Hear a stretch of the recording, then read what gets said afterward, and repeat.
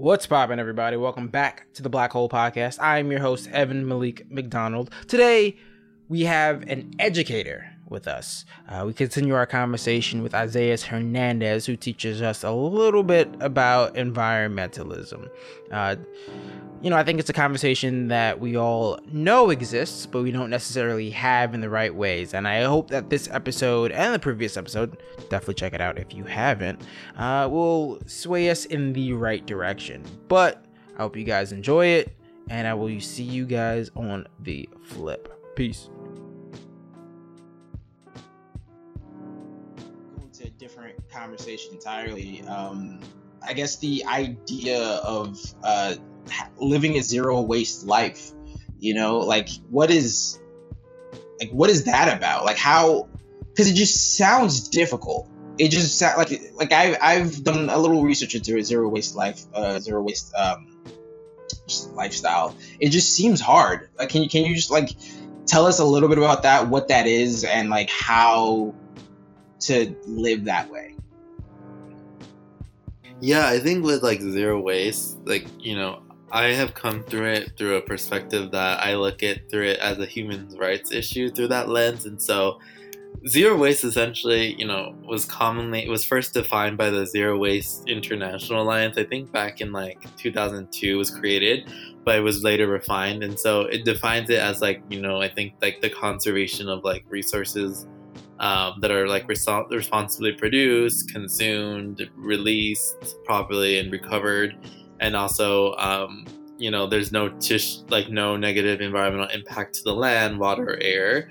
And so, obviously, for me, zero waste, the lifestyle movement itself was, I think, back in 2010, where it was popularized by, I think, that minimal creator named as B. Johnson, a zero waste home, I think. And so she kind of talked about living this plastic free lifestyle. And so it kind of gathered so much attention. And so I think zero waste lifestyle it kind of encourages you to live more sustainably by using what you have, but also you incorporating more products that obviously don't require plastic anymore, and swapping out for what you would typically use for plastic. And so in one note, I say yes, it is a good thing. I think that is encourages for the lifestyle movement encourages for individual lifestyle changes. But I think the other thing is that I think zero waste itself in media is portrayed as not necessarily a good thing, because I think it's missed its main point of where the fact that communities are the ones having to deal with the waste. And so zero waste essentially should look at holding the corporations available. But what we see a lot is that corporations are just blaming consumers. They're like, oh, it's your fault. You're the one who uses our products anyways. And so I think zero waste, obviously, the lifestyle movement has been heavily, I think, strayed away a bit. And so I think now it's shifting, or from what I've heard, it's changing. So, another side question. What do you think about electric cars? Right? I mean, Tesla is massive right now, and everybody wants a Tesla. Every car company's that they're messing around with the electric car idea. But before you answer that question, one thing that I found very interesting was that there was a study done. It was not really a study, but a thought experiment, and it was found that if literally everybody in America had an electric car, it would be worse for our environment because of the way we get our energy. And that really made me think maybe electric cars aren't really a good enough alternative for personal transportation. I guess I wanted to know what your take on electric cars and that entire mini industry is. Yeah, I mean, I haven't really explored much of the automobile industry, but I think back then when the car was created, or the prototypes, one of the cars was electric, actually. Oh yeah. Remember? Yeah, and so I think I remember too, looking into it, and then I remember my friend was like, "Yeah, dude, they always had electric cars back then." I was like, "Wait, really?" And they're like, "Yeah, it wasn't really sustainable, or it wasn't really that good, or it wouldn't last long." I think that was it. That was the argument. It would only last a few hours, and so obviously people were like, "No, it's inconvenient for me, and it costed a lot." And so it fell through. But I think, asking yourself like where those materials are being sourced, and I think Tesla too has huge issues Right. where obviously Elon Musk like gained so much millions of dollars for laying off his workers during the coronavirus, or he gained that much money, and so Right. obviously he's able to dominate in a sense that market. But I think too is that I don't own a Tesla, but they do seem pretty cool. But also too, it's like asking yourself like who you're contributing to. And so not to say that you buying a car too not from Tesla isn't good either, because I think it's but I think too is the fact that clean energy is like weird right now, because the fact that it's a great alternative, but then there's ethical questions of like solar panels require like certain minerals, or like from mines, and that they're illegally or unethically mined from, or where are those clean energy stations being planted? Are they being terrorized by are they terrorizing indigenous communities or their lands? And so it's like a huge issue of like cost. And so obviously the other industries you're fighting, like PG&E, like stuff like that, it's like these electricity industries have privatized a lot. And so I think it's important to talk about energy justice, because it's like a new concept that was introduced a few years ago, I think, that looks into how the community defines where they get their energy from and how they distribute it. And so we've relied too much on like corporations taking responsibility over that, when we know that they don't really have our best interest anyways. I never really thought about the negatives of clean energy. I don't think a lot of us think about that. We just think, oh, solar power, we're good. It's clean. It's fine. We're all happy. Boom, power, right? I never really thought about, where the panels or where the materials come from. I like that's really interesting and kind of terrifying at the same time, right? Mm-hmm. Where it's like, what do we do? Like, what is the best energy? Like, what is the best source of energy? Where is the most ethical and I guess safest and most beneficial energy source? Yeah, I mean, that's a good one, but I think the ethical, like much more sustainable is those greener alternative energy, solar, wind, water apparently. But there's also issues with like hydro dams and the disruption of water flows, and so it really comes to end of like how you perceive clean energy. And I think obviously for so long we've lived in this fossil fuel narrative, and so these gas companies are like, oh, natural gas is good for you, and it's like, how else do we get our gas from? And so I think it's hard that when you approach these issues or these topics, because I don't necessarily know all the answers, but I think some things to ask yourself is like, where essentially like is this a viable option, like solar energy and things like that. And so there's not that there's limited research, but there's not as extensive research on this type of field or new energies being introduced. And also not a lot of people talk about all these like exclusionary policies and practices that are in place that prevent renewable energies to expand. Like, what are the issues they face in the industry and the policies, because obviously these large corporations don't like them and they don't want them. I mean, I think another interesting thing you talked about is just people having power over how they get energy. I know there are a lot of communities in America who they build their own access to the internet because they only have one service, right? I mean, a lot of us in cities, we only have access to like, maybe Xfinity or Spectrum, like only one. And we're at the mercy of those companies, because if we don't want it, we don't have internet, right? And I feel like that is another conversation to have. It's just how do we should have the ability to get what we want the way we want it when it comes to essential services, right? Like, if you want to get your water from well water, that should be your option. And some communities actually have that option freely. Like, if you want your water from a well, you can do it. But we don't have that with energy. We don't have that with internet a lot of the time. And a lot of these communities that build their own internet are dealing with legal issues, right? Like, these big corporations are coming after them. And I think that is another interesting topic. Is just like we should have a choice, right? A reasonable choice.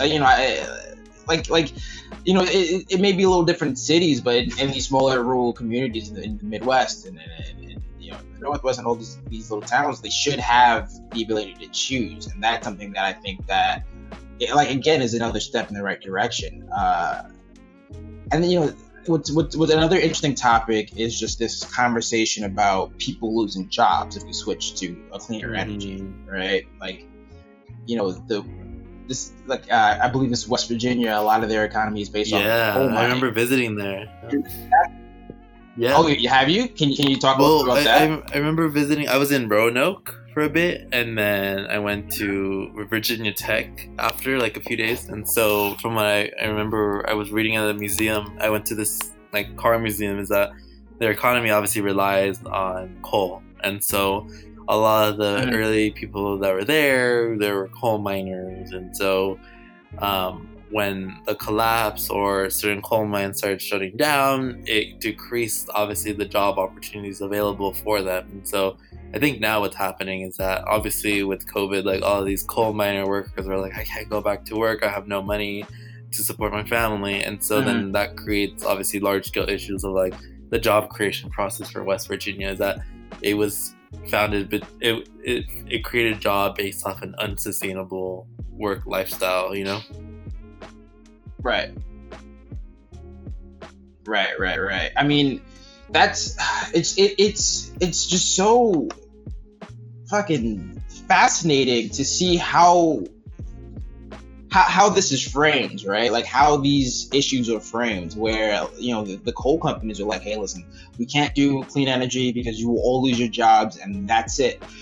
But the thing is, like, for one, coal is a finite material. Like, it's gonna run out. These jobs aren't, like you said, they're not sustainable. They are gonna lose jobs. Like, these communities aren't gonna survive. They're not built off of the ability to survive. And I guess the counter argument to coal, the counter argument is that if we start building, for example, solar panels, or we start building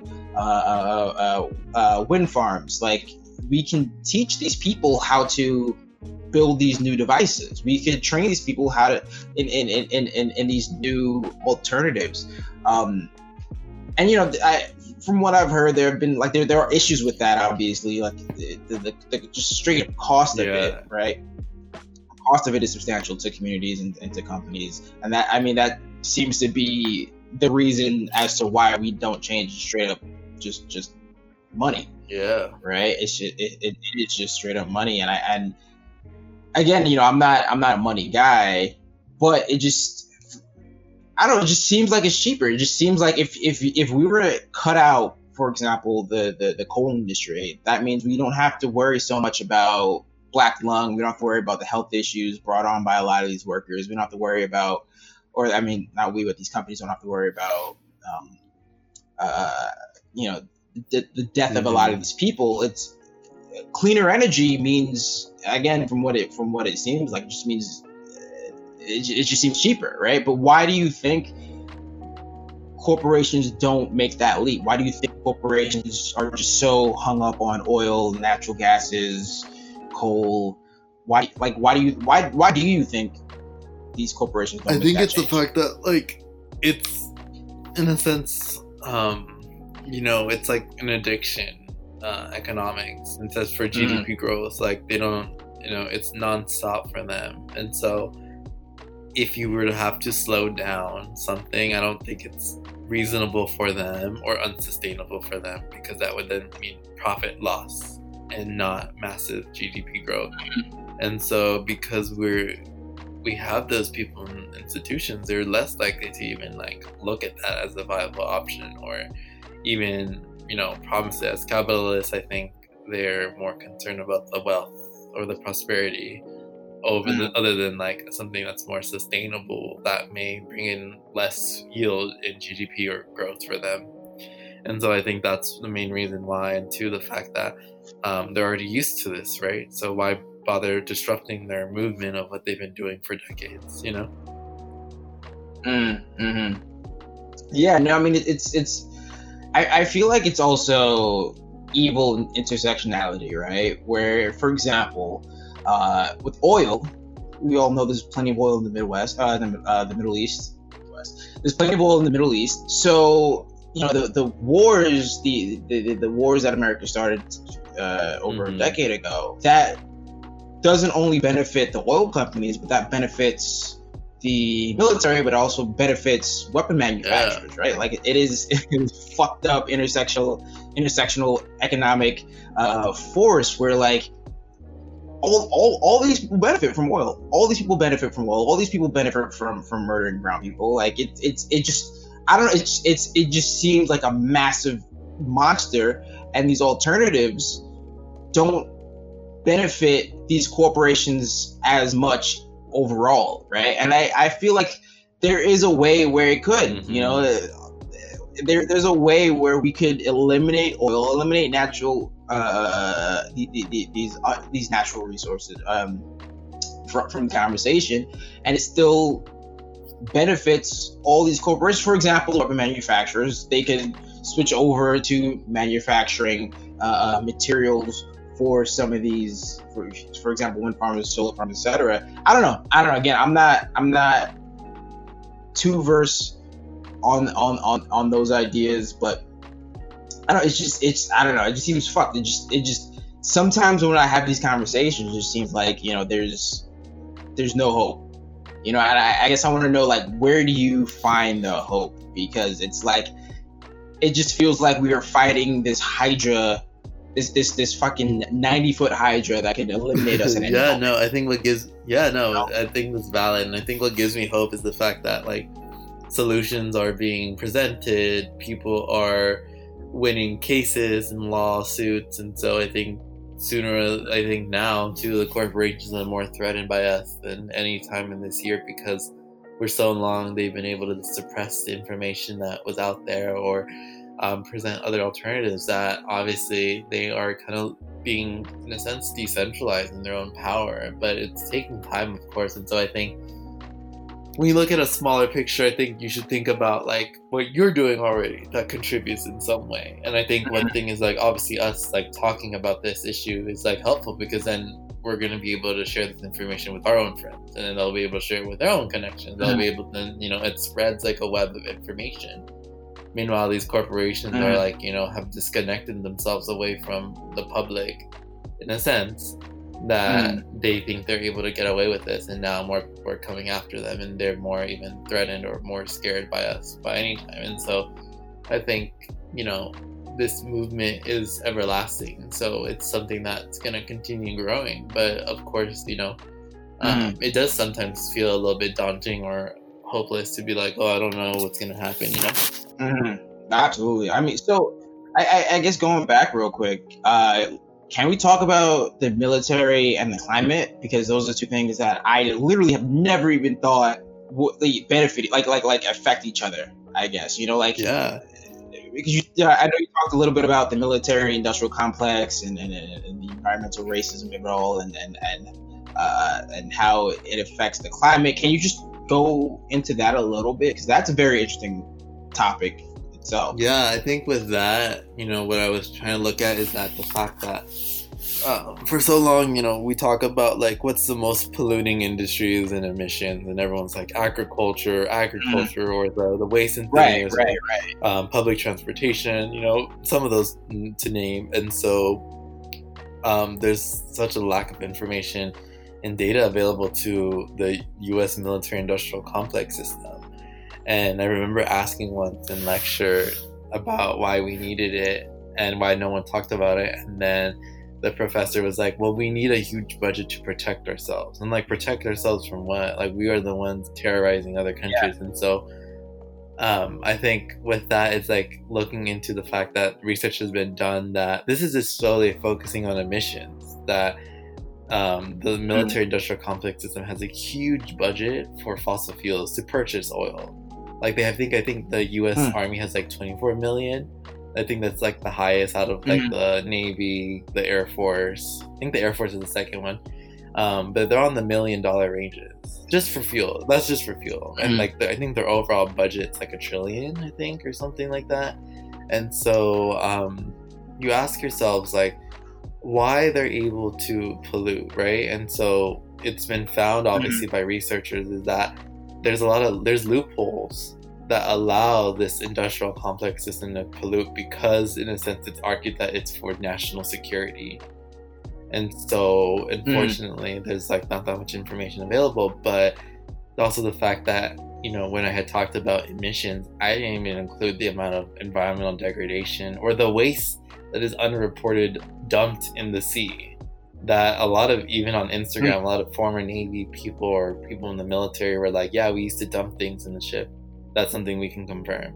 So there's mismanagement of practices, and also the fact of the testing creates huge degradation for communities nearby, and they're still able to get away with this. And so that's why I argued in one of the posts that they are the largest polluter, because we're not just solely focusing on emissions, we're talking about their impact, of their long-term impact of what they've done. And so a lot of people, obviously, you know, a lot of nationalists were what you would say not excited about the post, and, you know, criticized it for that reason. And so I think the reason why people don't talk about it is because it's not mentioned, or / people are afraid to kind of critique it or talk about it. I mean, even myself, I was afraid to put it out there, but I was like, I'm going to do it because I think collectively people agree, but no one talks about it because the lack of information or education behind it.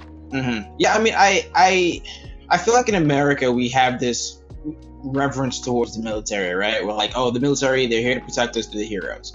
And, you know, there is a lack of conversation about the negative aspects of our military. And, you know, again, you know, this isn't against the United States military, but the thing is, we do spend way too much on the U.S. Military. I mean, we have military bases in many countries, whereas no country has a military base within America, right? Like that's kind of a conversation to have itself, right?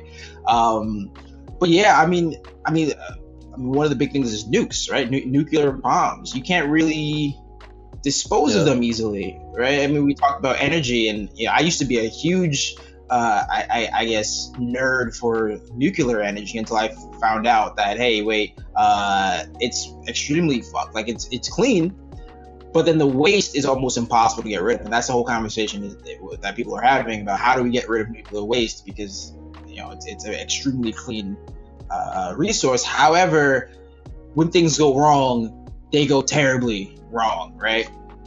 So, I mean, yeah, I mean, that's something that, you know, I feel like a lot of people don't think about is that connection between the military and the climate.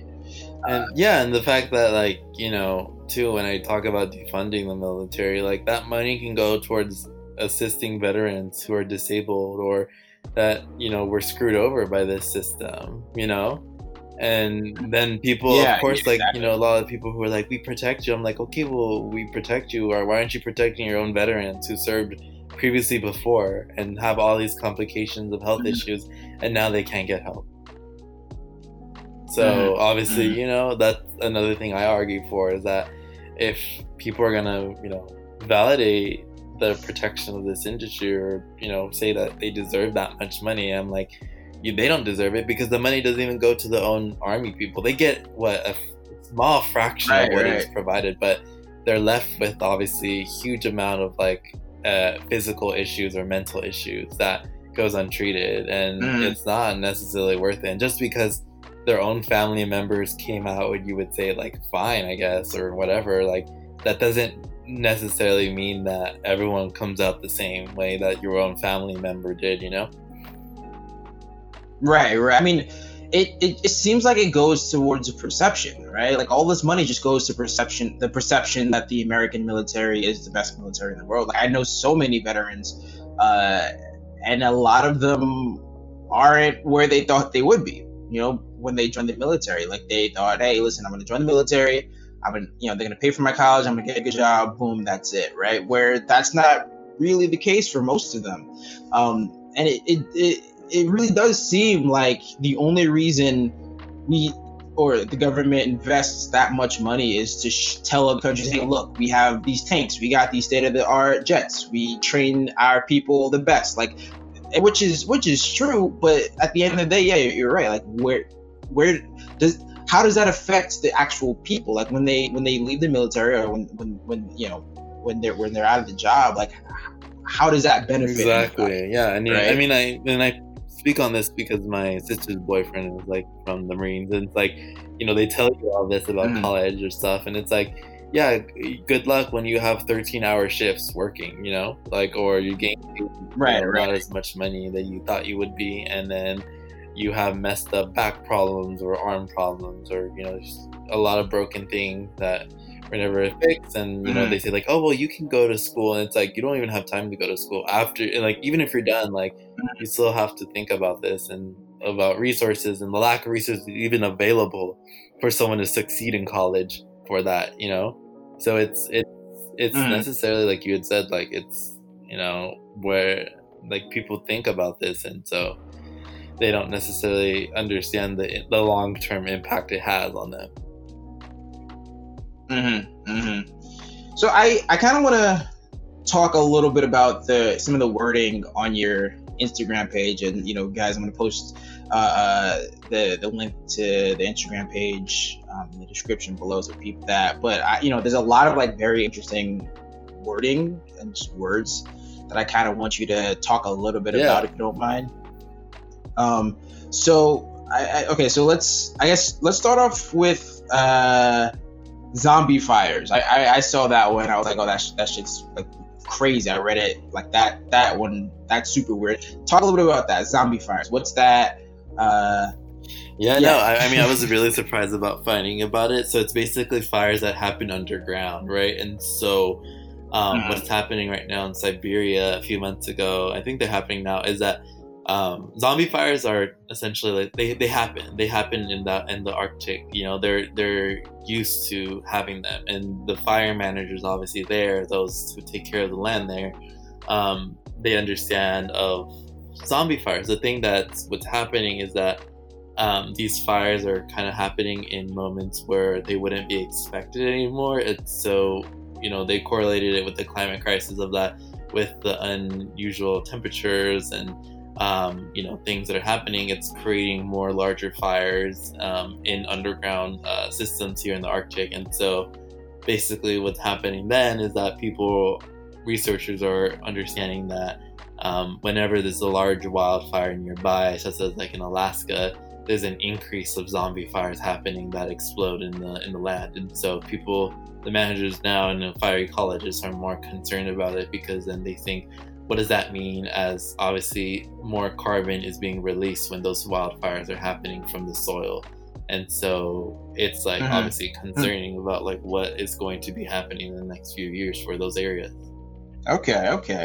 I guess talk a little bit about ecofascism. Yeah, and so I think for ecofascism, it's basically this like ideology that you would say that the way in order to, what you would say, save Earth is to depopulate. And so this ideology kind of perpetuates this dangerous rhetoric that we need to, it's like the human population is a huge issue. And so what that is rooted in is obviously in eugenics. And so obviously what we've seen in the last few years in the United States is that a lot of some manifestos or some white supremacists who have done mass shootings, like I think the one that did it in Texas a few years ago, had proclaimed that Black and Indigenous people of color were creating too many people of themselves, and they needed to be taken care of or cleansed from. And so when you have these types of rhetorics out there, it promotes the idea that it's not just if you're advocating for depopulation, you're advocating for depopulation for minorities. And so obviously that is the dangerous rhetoric that has been highly, misconstrued in society, or it's been used as a way to further perpetuate this harmful rhetoric. And so obviously a lot of people are concerned about ecofascism is because the fact that if this ideology is to spread more and influence more, it may obviously influence the harm that is done to individuals or communities like Black, Indigenous people of color communities. And so that's why it's a interesting or dangerous ideology that it's being spread. Right. I mean, that sounds like some Bond villain manifesto shit. Like, I mean, and you know, I've read this on the internet many times. I mean, you know,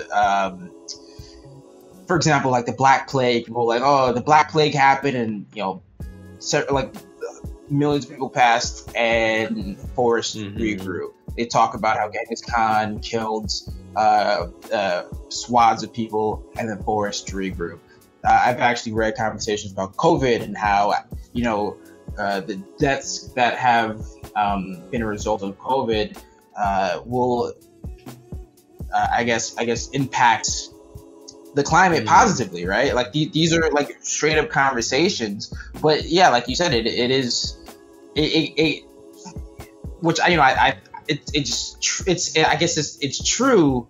But it's a very dark idea, right? Like it's a very terrible idea. But yeah, I mean, you know, I guess it does open up the door to quote unquote justify eugenics and quote unquote justify the deaths of Black and brown people. I mean, there's always, when it comes to genocide, there's always a, again, quote unquote good reason, right? It's because, oh, these people are perpetuating these ideas, therefore they are poisoning us, therefore they have to go, right? Like you know, a lot of these ideas are based in some type of I guess again, quote unquote good idea, positivity, right? And it's such a fucked system, a fucked reality. But yeah, I mean, I guess going off of that, I guess, can you talk about, or I guess talk a little bit about what do you think, or your opinions on that conversation that, for example, COVID is going to help the climate, because a lot of people are going to die. I mean, I think that it was like, so that rhetoric was popular a few months ago, right? When it first happened, is that people were like, it's good for the earth, but necessarily like, no, it's not good for the earth. And the ones who are paying the heavy price are usually low income, Black, Indigenous people of color, the ones that have to face all this loss. And so I think, you know, necessarily that didn't stop the corporations from continuously, you know, polluting the air, right? Like, these are machines; they're not people. Like the machines aren't broken; they're fine. They're obviously not going to get sick from COVID, you know. And so I think people were thinking that if society stopped, you would sense lower emission standards, but necessarily it didn't do that. And what did it do? It destroyed economies in a sense of, like, you know, this society was obviously unsustainable, first of all, and the ones who are getting punished the worst are the ones who are low income, or those who are losing their jobs now. And so I think that when people were saying like, oh, it's good for the earth, it's like, you know what's really good for the earth? Like like getting these corporations like accountable and like sent to jail, because some way they need to be served justice for what they've done. And so I think people associate the fact that with coronavirus that it would decrease the population issue, when necessarily it's not even an issue. You know, that's not the thing. And think it's like the fact that people would even think that the justification for people to die for the Earth's greater good is very violent and dangerous, because God forbid someone from their family would lose their life in order to protect the world, or contribute, you know, that small fraction, when necessarily the ones who created this massive degradation to the environment are corporations, not necessarily humans themselves.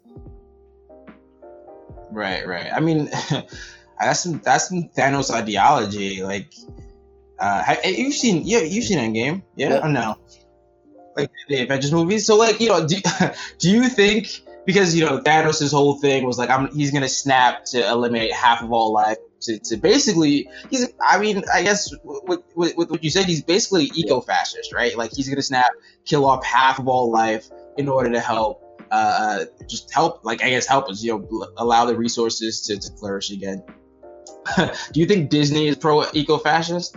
I mean, in a sense, it could be examined through that lens. I mean, like it's interesting because obviously you ask yourselves like what type of like rhetoric they're influencing or talking about. But I do think it can be argued. I think it can be, but at the end of the day, like sacrificing what you would say half for the greater good is dangerous too, right? Because like at the end of the day, no one should be sacrificed for the resources. Like in a sense, we all had those resources, but only a select few decided to monetize those resources and privatize them, and then but in that sense it was different. Yeah, also there's no reason why you couldn't just snap and double all the resources. Like that was always the argument. Like you could have just made more resources. All right, so okay, I guess can you talk a little bit about ecophilia? Yeah, I think ecophilia is a little bit different obviously from biophilia, because I think a lot of people are so like ingrained in that. And so I think ecophilia is like looking more into relationships that humans have with nature and like the desire that humans themselves have built in that want to be within nature. And so I think that this comes from educational standpoint, that it's important that when youth are obviously growing up that they are immersed in this environment, because then they're able to really develop these relationships with the land or the earth themselves. But the thing is that not everyone has access to outdoors or / their environments actually look healthy, or don't even do well. And so I think with ecophilia, like it challenges people in the educational field to really redesign the way that people make interconnections with nature. So that's their community, their own culture, their own history. And so incorporating those values into ecophilia is important, because necessarily we all come from different values, different families, different lineages, different histories. And so I think when you disregard those part of the equation or your own learning experience, it creates kind of a gap in those relationships. And that's why ecophilia like looks more into bonding those relationships with people. Okay.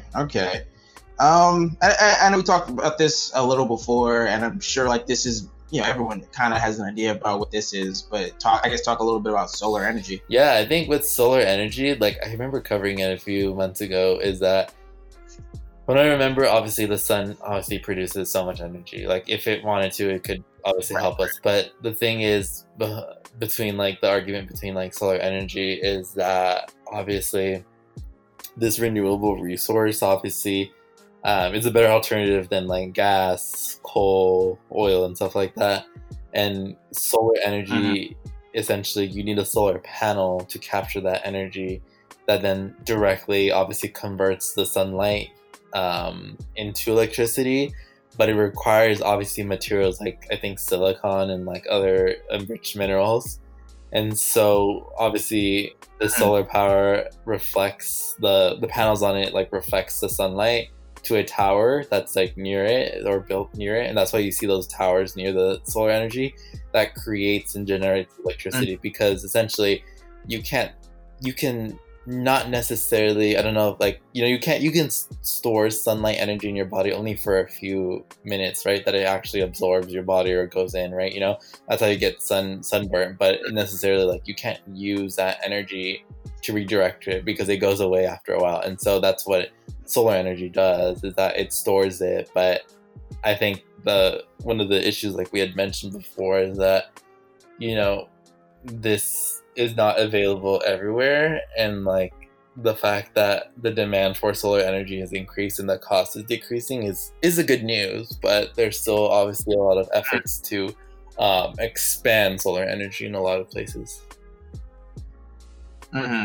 Well, yeah, I mean that's another conversation as well. It's like it's just not available everywhere, right? Like I guess can you talk a little bit about that? Like, why isn't it available everywhere? Why will some communities be excluded from that? Is that because of I guess the environment in which they find themselves in, or is that because of I guess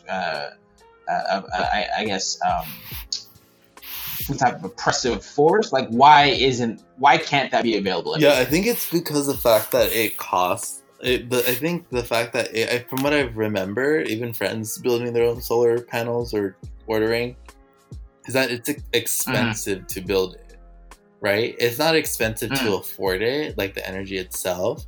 It's expensive to build it because it requires a lot of work. But I think too is the fact that there's a lot of policy. I don't really know too much into it. Like, I'm not an expert in solar energy, but from what I remember talking to one of the founders for this solar tech startup known as Group Hug Solar, she had told me that there's a lot of like issues that governments are not willing right now to work with it, or slash there's like license issues, insurance issues, and so there's a lot of like stakeholders within solar energy, and so it's a very not streamlined process. So I think when we talk about on a larger picture of building it for communities or cities and stuff, that there's a lot of issues on there that needs a lot of design process and stuff. But when it comes to like individual homes, it's more likely obviously to be easier because it's just your own home. You know, it's not like you have to ask the city to build it because it's your home, it's your property. But necessarily for cities and stuff, there's a lot behind really know about, and so I think that's why also like location of solar panels, like they're necessarily like in New York, like where do you put solar panels? You can put them on the walls, I think, or on the sides or on the roofs, but necessarily I think that's the issue for a lot of people is like the land or the lack of available land in areas, you know. Like where, yeah, exactly. Like where do you put them? Yeah, that's interesting. I mean, I know in some communities, and this is a little side thing. In some communities, I know that you can't legally collect rainwater, right? Am I? And that's a whole thing in itself, because you would imagine. I mean, water is a natural resource, rainwater especially. But that, like, I don't like that. I remember I read about that. Like, just the fact that you literally can't collect your own water, and I mean, that is just one of the things that just shows you how fucked our situation is, right? Where it's like, this is something that should belong to everybody, yet you can get into serious trouble doing something like that. Exactly. Yeah, I know. And that's the thing that obviously people talk about. It's like there's these issues of laws and stuff, and so that's why a lot of climate justice lawyers or climate lawyers right now are looking into those sectors, because there's not much research done or slash work that has been done in that area. There's not a lot of protections. So can you talk a little bit about fire ecology? Yeah, I think so. Fire ecology, from what I've understood, learning about it in college, is that it looks into sustainable management practices that necessarily assist in the environment for environments that are prone to wildfires. And so all environments naturally are prone to wildfires, right? The thing is that now in society, with the change of temperatures, the disruption of colonization within those environments, it's hugely shifted the landscape of environments. And so what that means is that they're high vulnerable for fires. And so now what's happening is that because there's less predators, there's disruption of ecological food pyramids within known species, it creates a disruption where the amount of regeneration for trees or animals to come back is less likely every time. And so when you have less of certain key species in those environments, more invasive species come, and so that alters the environment. And then necessarily fire ecology looks into like creating this sustainable practices where you're able to determine the health system of the ecosystem by producing managed fires that is usually done in like, I think like a vertical, it's like a square format from what I remember in college. And so obviously, this necessarily won't protect the future of the environment, but it's a great solution because the fact that it's able to be managed. But unfortunately, like, there's more research that needs to be done with this, because indigenous, I think, cultures were able to do sustainable fire management practices in certain ways. And so now what we're seeing is that these landscapes are heavily altered, that no one necessarily knows how to really save it. And so I think also, too, another thing important is that when obviously there's emissions released, it comes from the soil. It's not necessarily the tree that's emitting carbon, it's the soil. And so that's why obviously people then understand how much emissions are released from wildfires. Yeah, that's interesting. Can you talk a little bit about Tierra trauma? Yeah, I really love these terms. They're usually coined by Glenn Albert. He's like a sustainability professor.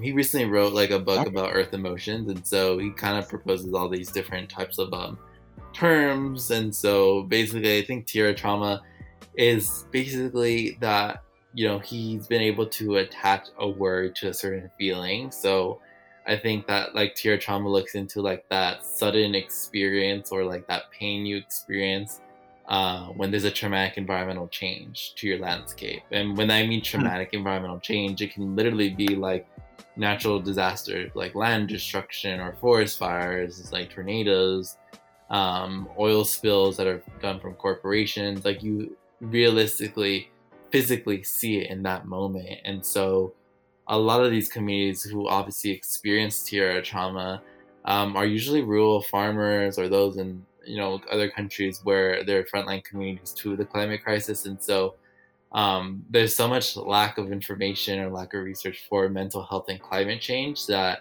obviously no one necessarily knows the right words to put it in. And so you're expected, when you experience Tierra trauma, to just kind of like digest it in a way, but also move forward. And so there's not necessarily, you know, you cannot necessarily describe that feeling of like, you know, losing your own land or seeing your own home being burned down by the climate crisis, and you're just left with nothing, you know? I mean, it's that feeling of losing control, right? Like I remember Sandy. I was there for Sandy. I've been to Puerto Rico recently. I mean, I saw what happened there. Like I said, in Los Angeles, I was witness to the fires. I have friends who have lost homes and stuff, and they're, you know, it's terrifying. It's not only terrifying, but like there's also something to be said about the effect of your life years after, right? Like if you go down to the Jersey Shore, there are still buildings collapse, right? There's still destruction, and you know, it's just like a reminder that you don't, like, we are losing control faster and faster, right? This is happening more and more, and you know, there isn't really a conversation about that, right? Like if you go to Puerto Rico, it's still like it's still destroyed, right? I have many friends from there, and there are highways without working electricity, and there's no, you know, the traffic signs just don't work, right? Like for years, and this has been a thing for years, and that's another conversation to have. It's just like, hey, listen, for one, there hasn't been any investment from America, from the American government, who is obligated to fund and attempt to fix these issues on that island. But you know, there's again not really a conversation about the mental health and the mental health issues continuously caused by these natural disasters. Exactly. Yeah. No. It's. I really love the terms that he's created, and so I think to necessarily, like, not to say like you need a word to describe your feelings, because feelings are also valid, but it does when you look at the word and you read it, it gets to you. It brings you some sort of emotion that you're just like, wow, I just never knew. Yeah, absolutely. I mean, I don't know. Would we consider, I guess, the effects of COVID kind of a Tierra trauma? Yeah, I mean, necessarily it has created environmental change in a certain sense. And so I think it can be argued that that feeling of change in your own environment through a virus maybe too, it's altered the way that you see your community, right, in your own land, your own where you grew up in. And so I think a lot of us obviously have that not weird, but like complex relationship now with how we see environment, how we see people in place, because you can no longer kind of act the same without thinking about having a mask on, or like making sure you have hand sanitizer on, or not wanting to see people anymore because people may be associated with the virus and you're just not wanting to engage anymore. Right. I mean, I don't know if you know too much about this, but what do you think is the impact of COVID on the environment? I think from an environmental standpoint, I think that, on the environment itself, like, it's not that it's heavily changed it, but the fact that, right now in this era where we're winning our presidency, like, he's creating a lot of rollbacks that continue for environmental degradation. So I think for environments within like ecosystems, like they're still being like honestly monetized and being privatized, but I think through our own environments, like urban cityscapes, like it's altered in a sense, like natural environments for urban environments. Okay. Can you talk? I guess can you talk about Plastic-Free July, which I already know I failed. I'm pretty sure most of the listeners have failed at this. But can you talk about this a little bit, so I can mark it down on my calendar for next year? Yeah. I don't know. It seems like... No, yeah, definitely. Yeah, no. The Plastic-Free July essentially is like the month where it's like an annual monthly challenge, kind of like, meatless Mondays, it's kind of like things like that. And so Plastic-Free July is like the month where individuals commit to reducing their own plastic, whether it be through a day, week, or month. And so it's obviously run through July. And so it encourages individual behavior changes because, to create change, it starts from the individual, right? And so I think then like it kind of educates the consumer, the person wanting to reduce their waste, of the impact of how much waste is generated. And so I think for me, obviously I always tell people too, I still use plastic. And so, I wear plastic every night. Like I wear retainers every night. And that's something that I can't like discard, I reuse it. But, unfortunately, like I have to live that way because braces. And so obviously with Plastic-Free July, it's a great initiative for those getting into plastic-free lifestyles. But I also think that it should be expanded more upon it, so built upon more than just reducing waste. It's more about reducing waste and acknowledging the fact that the plastic crisis is contributing to environmental racism. I guess we could do like two more. I guess talk a little bit about nanoplastics. Yeah, so there's two different types of like, not plastics, but there's different types of plastics, of course, but microplastics obviously are, I think, I forgot how much less than centimeters, but they're obviously like what you would say, like, those skincare products that used to have microbeads in them. So those microplastics essentially were obviously not compostable. There was no management whatsoever on them. And so they created huge environmental degradation to seas, because when you clean your face, where do those beads go to the sewers? And obviously there's no waste management practices actually to capture those beads. And so they end up in the oceans, they end up in the food systems within their own fish species. Like if people eat the food in the oceans, like what are they eating? Plastic. And so microplastics obviously created such a huge issue. And the thing is that with nanoplastics is that you need to think of scientific equipment to actually theoretically look at them. And so nanoplastics are obviously within the land, the oceans now, and our waterway systems, and even our own bloodline streams now, is that it's being found that we digest a lot of nanoplastics that we may not have known of.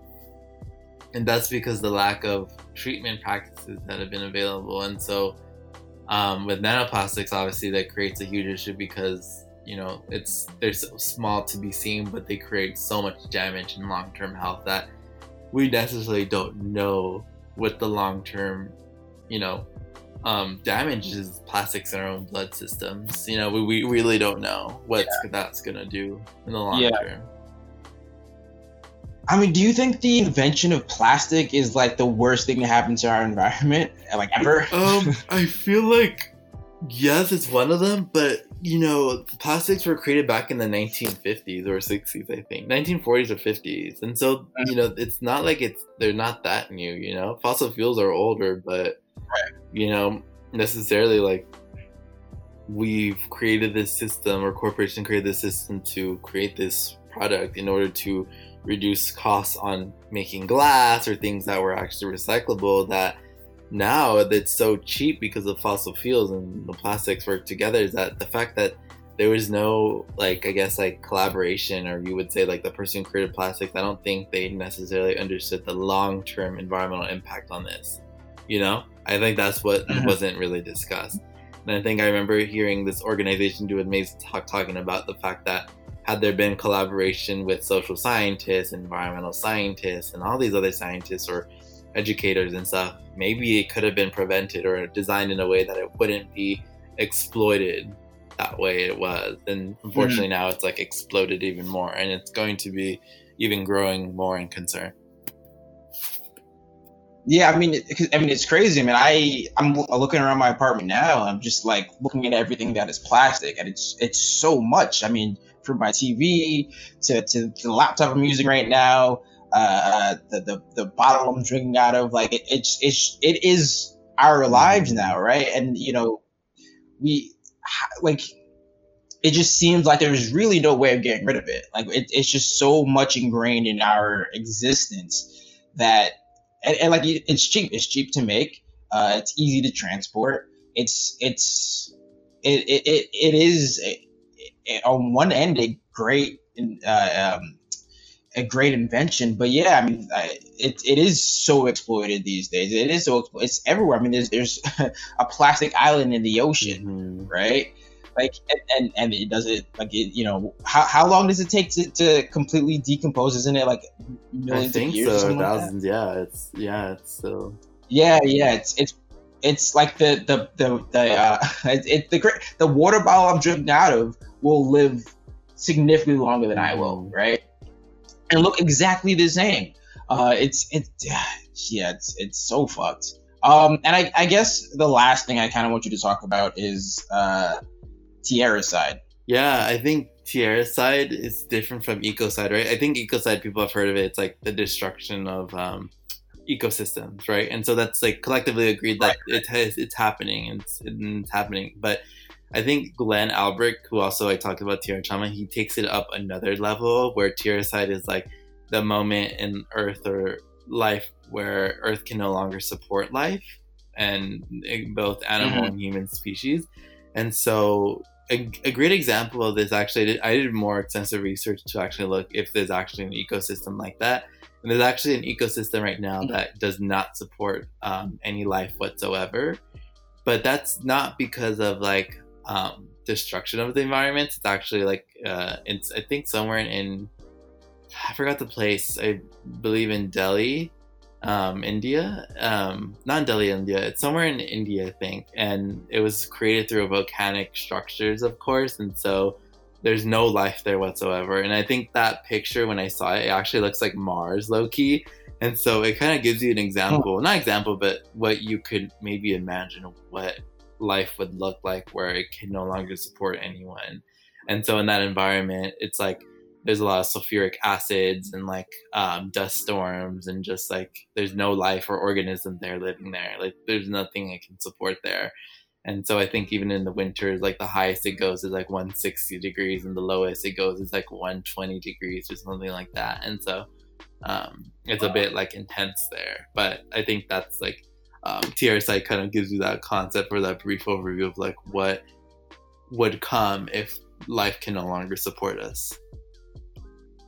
And is that something that, I guess, if we don't change, is that something that humans will cause? I think so. That necessarily, like, not necessarily, I think, yes, humans, but in a sense, but like these, like, if we continue the same path of we allow corporations to continue doing this, it may be, it may not look exactly like that, of course, because that's a natural built ecosystem that was designed that way through Earth, but it can be used as reference of like what could come if like that, if we had to think of a place where Earth can no longer support anything, maybe it can look that way. Okay. So, is there still hope? Yes, I argue in the sense that yes, I do think that there is hope. I do think that at the end of the day, where there's evil, there's good, right? And unfortunately, Yeah. We've lived in an era where evil has, in a sense, silenced, murdered, and tried to misconstrue public safety and public communities. But I think with goodness that's been there and that people have been fighting for, it will never die. Like, essentially, like, maybe the person themselves will no longer be in this earth or no longer be in this world physically, but I think that their work or their values or their hope is also cultivated and planted in other people's journeys. And so I think, the last statement I tell people is that wherever you are in this movement, wherever you are doing environmental work, or what you want to do in life, just know that there are also people fighting with you, and you're not alone in this movement, because it's a movement, it's not an I movement, it's a we movement. So I think understanding that you have to carry yourself with that, because think about the younger generations that are to come, or younger generations right now. Like, they need leaders, they need people to look up to. They are the ones who will also be the future, but ourselves too, so understanding that impact is very powerful, in my opinion. Amazing. And is there anywhere people can look to learn more about this? I mean, obviously your Instagram page, again, which I'll link in the description below. But is there anywhere people can learn more about this? Is there any way people can further become an advocate for these issues? Places to donate, organizations? Yeah, definitely. I think there's a really great organization known as the Intersectional Environmentalist that was created by Leah, Leah, and so she is an amazing person that is an amazing team, and Intersectional Environmentalist looks into how topics are intersected. An amazing nonprofit open educational sustainable literacy organization known as the Slow Factory is also looking how it looks more into like sustainable systems and circular systems through circularity framework. And so really great page. There's also the Future Earth that was, I think, created by two amazing environmentalists, and so Steph and Max, I believe. And so definitely check them out as they post more about environmental education and stuff like that. So, and a huge shout out for my best friend Christy, known as BrownGirl_Green. She's a great environmentalist doing dope work. Do you have any, I guess, last words for the people, for the audience, for the world? Yeah, I think my last few words is that necessarily don't always find your information from educational institutions. Go out there, find out your own education, look into your own family members, look into your history, your culture. Like, that's all environmental education at the end of the day. You just necessarily don't realize it because it's not talked about a lot. Word. And do you have any projects to plug? Yeah, I'm right now writing a climate illustrator picture book, and so I have already designed a lot of the graphics with my designer, and we're hoping to get that released in the late or mid-fall, actually. So be on the lookout for that picture book. It'll be on my store website, and so we're hoping to further kind of encourage these terms and giving them or donating them, and so we're selling them to people, or also working with teachers to incorporate it in their own classrooms. Word. And I guess if you want to shout out your social media and your website and your all that. Yeah, definitely. Yeah, I'm so for anyone ever wanting to work with me, I'm very accessible. Email at careerboundvegan@gmail.com, or checking out my website at careerboundvegan.com. All my Instagram, TikTok, Twitter, Facebook handles are all under that same handle name, and so always open to collaborate and work with amazing folks like yourself, Evan. So make sure to obviously support him out, and also support my work if you want. Oh, absolutely. Thank you again for being on this episode. Like I said, like, this isn't really a conversation that I feel a lot of people are having right now, at least from my perspective. Yet I think it is one of the biggest issues facing us right now. It is the overall issue. Without the earth, there wouldn't be any other movements. So definitely, yeah. Thank you, man. Oh yeah, that's really what I have to say. I learned a lot. There's a lot of things that you talked about that I never really even comprehended, and it just took for somebody to say, hey, wait a second, this is connected to this. It matters. So again, thank you. This has been an amazing episode. But yeah, I think that's another episode of the Black Hole Podcast. Yeah, thank you for having me. So yeah, no, that was super dope. I feel like this is a conversation that just needed to be had. You know, I feel like a lot of us want to save the environment and help the environment, but we just don't know where to begin or where to start, really. You know, where to start with the conversating. But with that being said, I will be linking Isaias' social media in the description below if you want to know a little more about this topic. And if you like this episode, please give us a like. Please give us a subscribe. If you didn't like this episode, hit me up on social media. I'll be linking that in the description below as well. I want to improve for you guys. If you did like us, hit me up too. I like having conversations. I like talking to y'all. So that's been another episode of the Black Hole Podcast. I'm your host, Evan Malik McDonald, and I will be seeing you guys on the next episode. Peace.